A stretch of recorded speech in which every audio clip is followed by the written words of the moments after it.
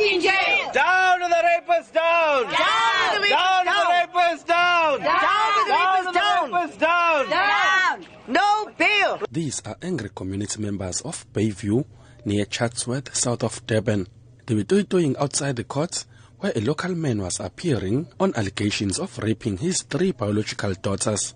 As they were carrying placards with messages opposing bail, Bayview Civic Association chairperson Brendan Pillay, who led the protest, said the whole community is saddened by the rape reports and want to see justice being done. We've learnt of an incident in Havenside in Chatsworth where a dad has been alleged to have raped 3 of his daughters, particularly the youngest one, which blew the whistle at school.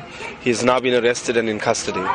Well, we're here as a community to ensure that he does not get bail. We are going to ensure that the justice system is served.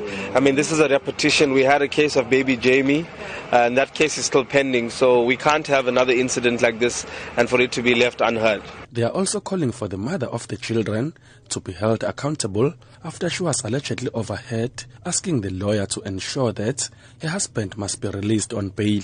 Pillay has also called on parents to monitor their children's behavior to avoid the repetition of such incidents. My advice is obviously to not just fathers but to families to be very cautious and vigilant when there are changes in your child, to see what is happening, to ensure that these kind of incidents don't occur.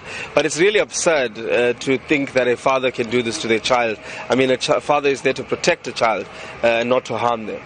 Although the district surgeon has confirmed that the child was raped, but her mother says her daughter is a child and will always speak childish things that people should not believe. She wants her husband released as soon as possible. Inside court, the proceedings started off with the prosecutor taking center stage, reading the charge sheets that the accused is facing serious charges of rape, incest and abuse of his 9-year-old biological daughter. The state described the accused as a flight risk and asked the court to deny him bail. The state also said if he is given bail, he can easily intimidate the complainant, his 9-year-old daughter.